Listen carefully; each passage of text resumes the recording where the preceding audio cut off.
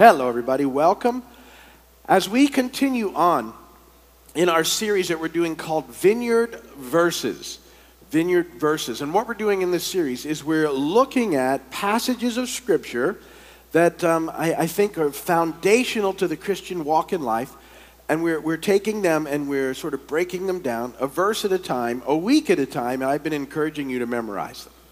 But there's something powerful about having some Scripture sort of in the bank, if you would, readily available to you to draw from in the midst of your busy days and life that's happening, and maybe when you don't have your Bible with you or your electronic device that has your Bible on it, and you just need to get a hold of some Scripture because you feel yourself maybe getting a little distracted.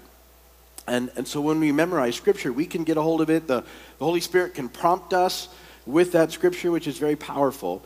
And so I would encourage you, if you haven't started, start memorizing these verses as we go and build up sort of a library of verses within you. And we started this whole series looking at Hebrews 10, 19 through 25. And I said, those to me it's all about knowing who God is, our Father in heaven stuff. And it reminds us of the access that we have to God in Christ and the amazing grace of God and who Jesus really is as our great priest and what that means and that life is about more than just us, and we have purpose and we have mission and so it's a really great passage of Scripture for getting perspective. If you remember, I called it throne room perspective, and I think it's important for us to have as we start through the day. And so we looked at those verses a week at a time. Therefore, brothers and sisters, since we have confidence to enter the most holy place by the blood of Jesus, by a new and living way open for us through the curtain that is his body, and since we have a great priest over the house of God, let us draw near to God with a sincere heart in full assurance of faith, having our hearts sprinkled to cleanse us from a guilty conscience, having our bodies washed with pure water. Let us hold unswervingly to the hope we profess, for he who promised is faithful. And let us consider how we may spur one another on toward love and good deeds. And let us not give up meeting together as some are in the habit of doing, but let us encourage one another, and all the more as you see the day approaching. And we just took those apart. We looked at them, and my encouragement is to memorize them.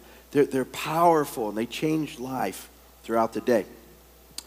Well, now we've moved into Philippians 4 through 8, another very powerful chunk of Scripture. And this passage of Scripture is really, to me, it's the kingdom of God stuff. It's let your kingdom come and your will be done in my life. And we move into these powerful verses that Paul gives us about rejoicing and about being gentle and about not being anxious, as we looked at it last week. And today, we're going to press in and talk about the peace of God and what that means.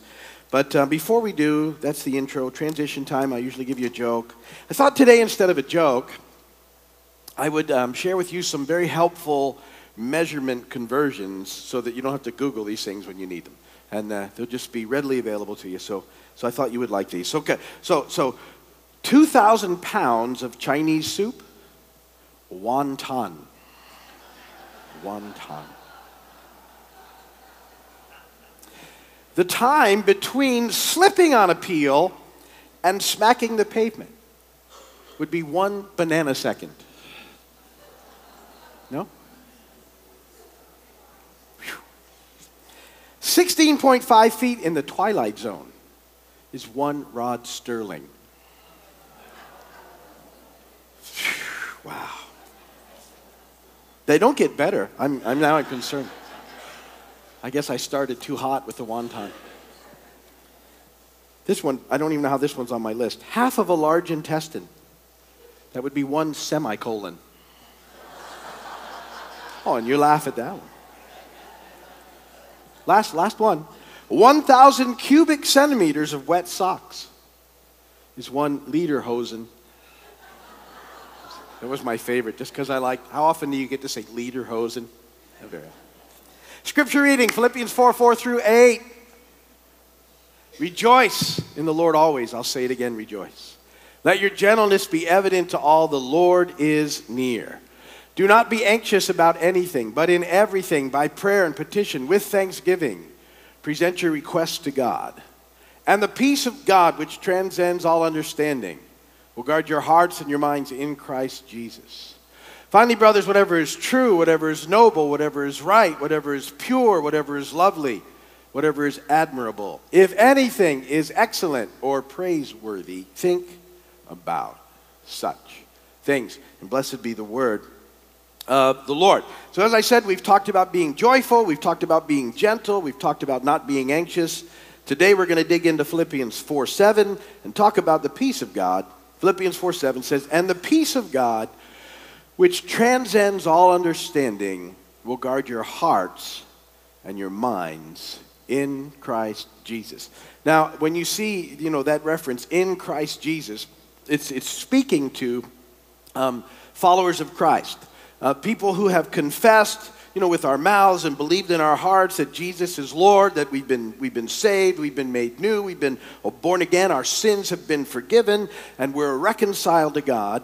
And so in Christ means we're at peace with God. We get that. We understand that he's done everything that needed to happen at the cross for us so that we can be in relationship with him, reconciled to him.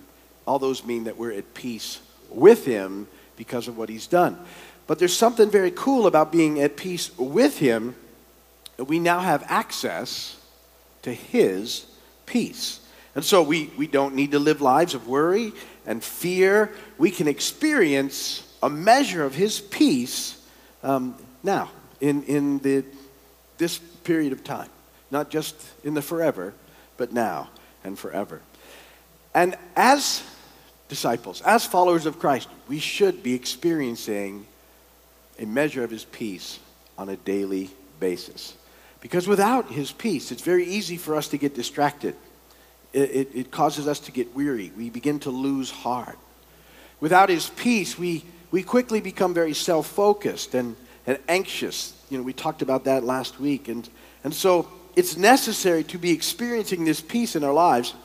And when we're not, it's a sign to us that something needs to be done and that something is on our end.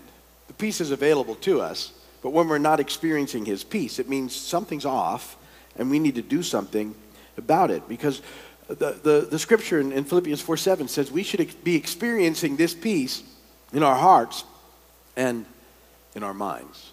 So let's talk about the two. First, peace in your heart. First point in your notes, peace in your heart. The Apostle John said in John 14:27, "Peace I leave with you. My peace," Jesus said it, "peace I leave with you, my peace I give you. I do not give to you as the world gives. Do not let your hearts be troubled, and do not be afraid." Jesus said, "Peace I leave with you, my peace I give you. I don't give it to you as the world gives. Don't let your hearts be troubled. Do not be afraid." So to have peace in our hearts means that we should be experiencing sort of a settledness in him. And again, this has the idea of your heart. When the Bible talks about the heart, it's not just the organ. It's this sort of center of who you are. And that there you should be experiencing a measure of peace. And I think it's very interesting that when we get unsettled, that's physically where we often feel it. If you can tap into it. That's where I often feel it. I described it last week. Worry does the same thing to me. When all of a sudden, it's like my insides flip over. I don't know how else to describe it, but I'll be just fine, and then all of a sudden I physically feel differently. It's like something tries to get on me, and it changes, and it's a sign that I'm no longer experiencing his peace the way that I should. And so that means, I don't want to be in that spot. That's not a good spot to be. Isn't it? I don't like that. I don't like it when my insides are churning and all these things are happening and I've taken it in, in ways that I shouldn't. So that's one of the things that you need to be aware of. Are you at peace in your heart? And can you just sit there and sort of be in a spot where you are sort of settled in that part of your being? So it starts with there, and that's a warning sign if we're not there. The other thing we should be experiencing is peace in our minds. Peace in our minds. Isaiah 26:3-4, it says, "You will keep in perfect peace him whose mind is steadfast, because he trusts in you. Trust in the Lord forever, for the Lord is the rock eternal." And so the other spot where we can struggle with this whole process is when our minds are racing. And how many of you ever get your minds racing on things? Just can't sort of shut them down. I know a lot of people, they struggle. They have trouble even sleeping at night because when they slow down even just a little bit, their minds start to take off on them. And they're just going. Very frustrated. I'm very blessed. When I say goodnight to my wife, she gets frustrated. Literally, 30 seconds later, sound asleep. Boom. Almost every night. I just shut it down. I just think my mind's not that busy. All right then. Boom. But it's really a struggle for a lot of folks. And it's even a struggle when I talk to people about, okay, last week I said, stop worrying and start praying. And I'll talk to people and I say, well, how you doing with your prayer thing? Because, really, as disciples, one of the big questions we should be asking every day is, how's it going with your soul? And your response should be, even with a big mess going on, in my soul, it's well. It is well with my soul. But we tend to not experience peace, and our minds race, and we start slowing down. A lot of times people, when they start to pray, they say, well, the reason I have so much trouble praying is the moment I start, my mind starts thinking about everything else that's going on. And when our minds refuse to settle down, it's because we're not experiencing the peace that we need to experience from the Lord in that area. And it's something that we can do. We can get that to calm down a little bit. The Lord will empower us to sort of still some of that. And part of that is about trust. That's the scripture that Isaiah ties it to. When your brain won't stop spinning, it's really a trust thing. You don't fully trust that God's got you the way he says he does.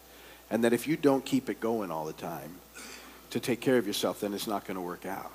And what God wants you to, one of the main things God wants you to learn here in this process, we're people of mission and all this stuff, but one of the things he's really teaching us, until he comes back, is to learn to trust him. That we can trust him. You can trust him. Even though, this is a fallen world and things happen, we can learn that we can trust him. And as our trust in him goes up, this peace in our minds becomes more readily available. But when it's not there, it's a sign that something's going on. And so we need to get aware of those things. That whole process, it's just sort of a settling down in him, which is available to us and is really this, walking this thing out in the kingdom. As disciples, these things begin to happen. Look at what Paul's been telling us already. We should experience joy in some measure throughout our days. That should sort of morph into us being more gentle with people. I hope that's going well for you. It was funny. I forgot to tell the group last night. So Alice and I were in Key West Friday afternoon. We took my granddaughter down there to go to McWendy's. And she's the cutest thing. So we went to McWendy's. And on the way back, you know what happens to me in Key West, right? There's that. And it was so cool because there was this car, and I knew exactly what this person was going to do, and I actually left more than enough room for that to happen. I looked at my wife, did you see what I just did? And she went, high five. It's almost time for that Christian bumper sticker, but not yet. Not yet. Closer. Gentle. So this gentleness comes, and it impacts the world around us. This gentleness really does. Because I'm hoping, because that person got a good look at me, and I was like, there you go. And I'm hoping that they come to church. Then I get a shot. And then, so joy and then gentleness, and now we're talking about not having to be anxious. What a amazing concept that is. Most people can't. Well, but I'm telling you, Paul was like, don't be anxious about anything. He meant it. And I said, ask the Holy Spirit to prompt you when it's happening so you can shift. And what you do is you shift that away from worry by always thinking what you're thankful for. That will change your focus. That's what's got to happen. And then you begin to lift those things up. Well, instead of worrying about this is a novel idea. Why didn't I pray about it? Wow. You start to pray. As you pray then, what happens is that this peace that we should be experiencing becomes more readily available to us. And because we're at peace with God, we've been reconciled to him, now we can have, peace in our hearts, this area, peace in our minds. So when they're not there, that means we're not experiencing his peace the way that we should. And peace is all about his presence. That's point number 3. Peace is all about his presence. It's the presence of God. See, and as we live in his presence, as we understand his promises, as we learn to trust him, as we get more focused on him and connected to him, then we experience his peace. And it should be reasonably consistent. And when we're not experiencing it, it should be a sign that something's wrong on our end. And really what we need to do at that point is we need to get back into the throne room and get a fresh perspective on everything that really matters. See, because peace isn't the absence of conflict. But peace is the presence of God no matter what the conflict. And so don't be looking for this sort of idea of peace that means, well, I'll have peace when everything's straightened out. That's not going to happen on this side of him coming back to us. Or if it happens, it's fleeting.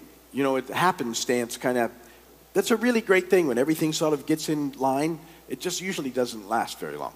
But that's not what you're looking for. It's knowing that this peace comes from being in his presence and that you can have it regardless of the things that are going on around you. And it's important for us to experience all this process because if we don't, we will often turn to things to comfort us instead of God. You guys know how that works, right? And I think a lot of us start like one of my big comfort things has always been food. It's always been a food thing for me. I mean, as some of you, if you knew me 5-6 years ago, I was a lot bigger than this. And so I was turning for a lot more. I was going after comfort a lot more. I think about how well, and you kind of, that came sort of naturally. I was thinking about this, and I think about my mom when I was a kid. If I was uncomfortable or discomforted, she would comfort me by making something for me that almost always revolved around food. And then I think about things like I haven't had in a long time. Like my mom's English. She would soft boil an egg and put it in this little egg cup. Really cool. I haven't even seen those anymore. Little egg cup. And then she would decapitate it. That's the only way I can think of it. Which is like an art form, if you ever try. And then she'd make me a piece of toast and slice it into fingers.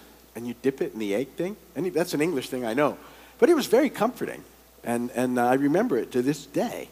And so, you find things to comfort you, and you try and recreate those things, and it's what you do instead of going to God when you're not experiencing his peace. And, I'd like to say that was the only thing I ever turned to in my life for comfort, but it wasn't. I tried just about everything in the course of my life. None of it worked. Some fleeting sometimes, but nothing ever really worked. The only place we ever find that spot is back in his presence again. And so when you're not experiencing it, then what you have to do is you have to make a decision that you're gonna stop what you're doing and you're gonna spiritually fight for it until you're back in it again, because you know how important it is. It's where life is. You're gonna realize that chasing after anything else to try and fix it doesn't work. I have to get back into his presence so I can experience his peace. In Philippians 4:7 in the Message paraphrase, I love the way it's written. Same verse that we're looking at. Before you know it, a sense of God's wholeness, everything coming together for good, will come and settle you down. It's wonderful what happens when Christ displaces worry at the center of your life. Before you know it, a sense of God's wholeness, everything coming together for good, will come and settle you down. It's wonderful what happens when Christ displaces worry at the center of your life. When the peace of God that we have in Christ Jesus displaces our worries and our fears and our anxieties and our racing minds and our turned around insides, and it begins to have this impact on us, then it's the most amazing thing, and yet it's what we're called to. It's what we're given in being his kids, and it's what we should be experiencing in your life. And it's yours. You just have to sometimes take a stand and wrestle back into it. Don't follow the same patterns. Don't go to the same things you've done for comfort. Don't try and get all caught up in anger and everything else that's going on. Just say, you know what, this is not the peace of God, and I'm going to just wrestle back through until I get it. And we just settle back down in him again. We begin to experience his peace. So don't let any situation or anybody steal that peace from you. And when you feel unsettled, go back after it. Really, what you need to do. Go right back after the peace of God. Get a new perspective. Connect with him again, and you'll experience that peace in some measure, and you press on in him. It's a wonderful thing for us to experience in our lives. And my prayer is that you experience it more and more and more every day. And you realize that's where you're supposed to live as his kids. Amen? Amen. Ministry team, why don't you head over to the wall? If you're watching my video, thank you for watching. We appreciate that. Don't forget, if you need prayer, go to the website, and there is a prayer page there for you. Well, what we're going to do is we're going to close in prayer here. So let's pray. Papa, thank you